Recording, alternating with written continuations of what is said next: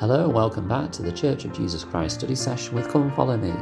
I'm your host Matthew Roberts, and this is Series 3, Episode 133 of this daily study podcast. Thank you very much for joining us as we pause from our Come Follow Me studies for this week, and we have a look at something else that I've been studying for a bit of variety, just to share a few other things on here and to share some listener comments as well. Although having said that, there aren't any listener comments this week.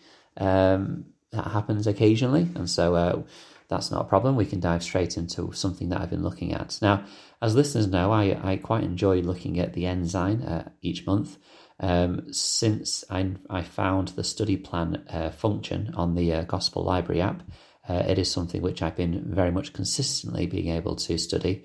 Obviously, we have the paper copy that comes through the post, which is very useful and very good as well. But having that study plan app, the study plan function on the Gospel Library app is very useful because it breaks it down for me into small chunks each day through that month. And also it gives me a little reminder in the evening as well to study that section if I haven't already.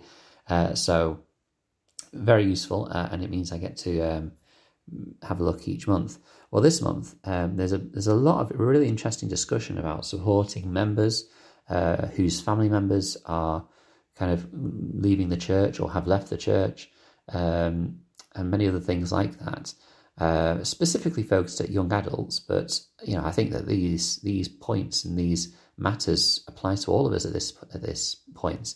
And there was a really interesting article in the Ensign called "Questions to Ask Yourself Before You Talk About Less Active Members," and the tagline at the head or the header says, "We can all learn to be a little more empathetic and loving in how we talk to and about people who are no longer active in the church." Now, obviously, if you're listening to this podcast, you're probably not a less active member. And if you are someone that is struggling with their faith, then that is great that you're listening to this podcast, and I hope that it can support and bless you as well. This actually really opened my eyes a little bit as to how we need to speak more kindly and lovingly about people who are no longer active in the church, or perhaps reasons why they left the church. This is something that is particularly relevant for me at this point, not in my direct family, but in my kind of extended family. There is a couple of individuals, or an individual that is thinking about or talking about or having left the church. And obviously, this is a very difficult realization, or I don't want to say the word revelation. I don't think that's appropriate with that, but it's a difficult discovery to make, that people that you know and love are making that choice to leave the covenants and the blessings that they have made in the church and in the temple.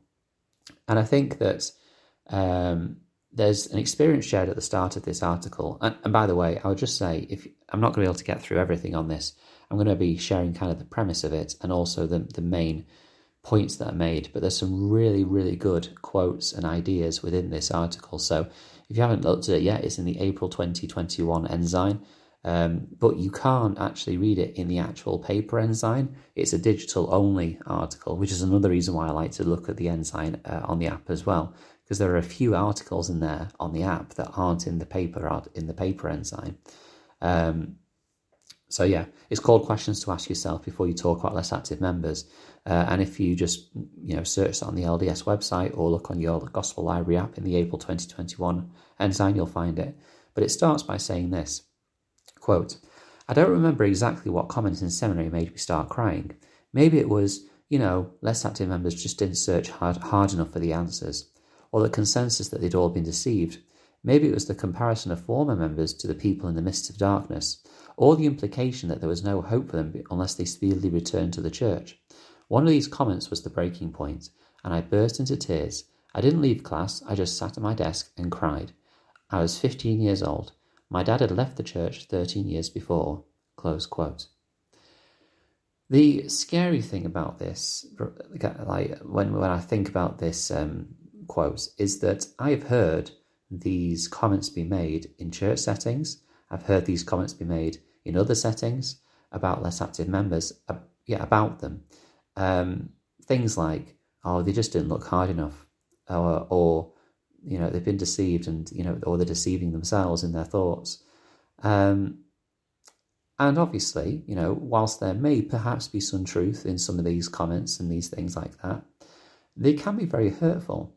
And if someone who wasn't a member of the church, or indeed that person themselves, heard us talking about them in that way, it could be very difficult and very upsetting to hear. Now, of course, like I say, sometimes those things may well be the case, but I think that we need to become a little more sensitive, particularly in this day and age where, information is flying around and where individuals can share things about each other very easily with thoughts of little consequence. Particularly social media is a very difficult place at times because it's very easy to hit post on a update that we want to share, but it's very hard to take that back when people see it and read it. And it's sometimes the case that you wouldn't say those kind of things in person, so why would you say them online? So the author gives us a few things to consider as we talk about and think about less active members. The first one is, quote, "How do I refer to less active members? Remember that there are good people everywhere, whether they're less active or less active in the church or not members at all. It can be easy to use us and them language and moralize the decision of others to stop believing or participating. But remember, we don't know all the circumstances surrounding their choice," close quote. So the way we speak about less active members, the way we refer to them as a general group, I think is important.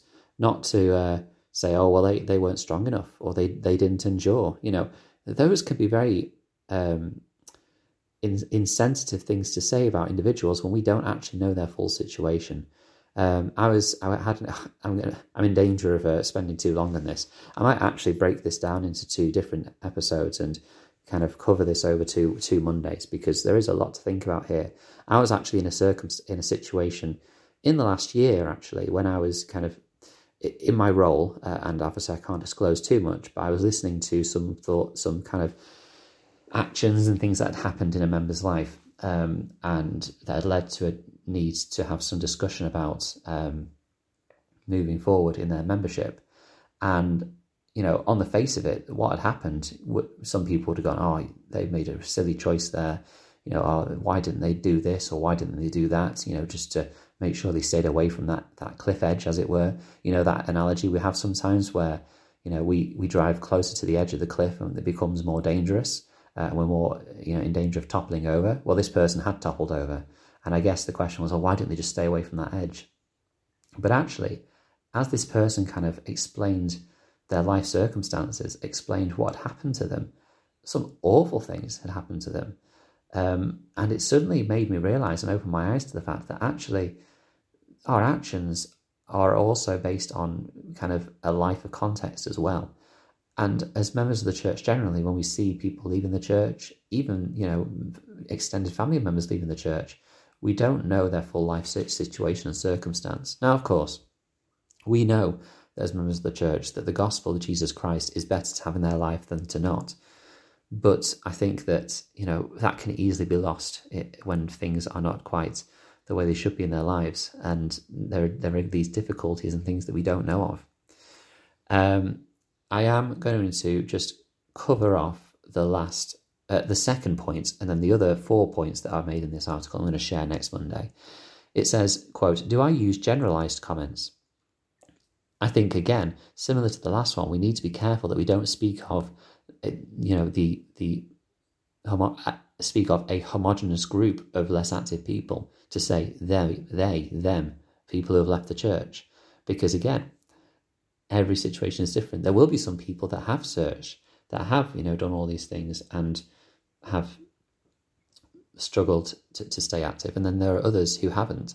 And we can't speak about less active members as one group because they are all different. A great tip that's given is this, quote, "Keep an eye out for innocent but exclusionary questions. For example, in young women classes, we were often asked to share stories about how lives were affected because our fathers held the priesthood. It only takes little rewording to make a world of difference and include everyone. Perhaps it would have been better to ask something like, how has your life been affected by the power of the priesthood?" Close quote. That then leaves it open for individuals who have fathers who hold the priesthood to share those experiences, but also those that don't have fathers who hold the priesthood. I should make that clear. Fathers who don't have the priesthood. Fathers. Individuals who have fathers that have the priesthood can share those experiences with them, but then those young women, for example, in that class who don't have fathers that hold the priesthood, can share how the priesthood has blessed their lives in other ways, through church members that hold that priesthood, or through your women leaders who act in the power of the priesthood as well. I am going to have to stop it there. It's a very interesting article, and I fully recommend you reading it. And I'll go through her other 4 points that she makes and the tips that are given next Monday. Thank you very much for your time, and I hope you enjoyed the study. Please continue to follow the podcast in all the usual areas, and until we meet again.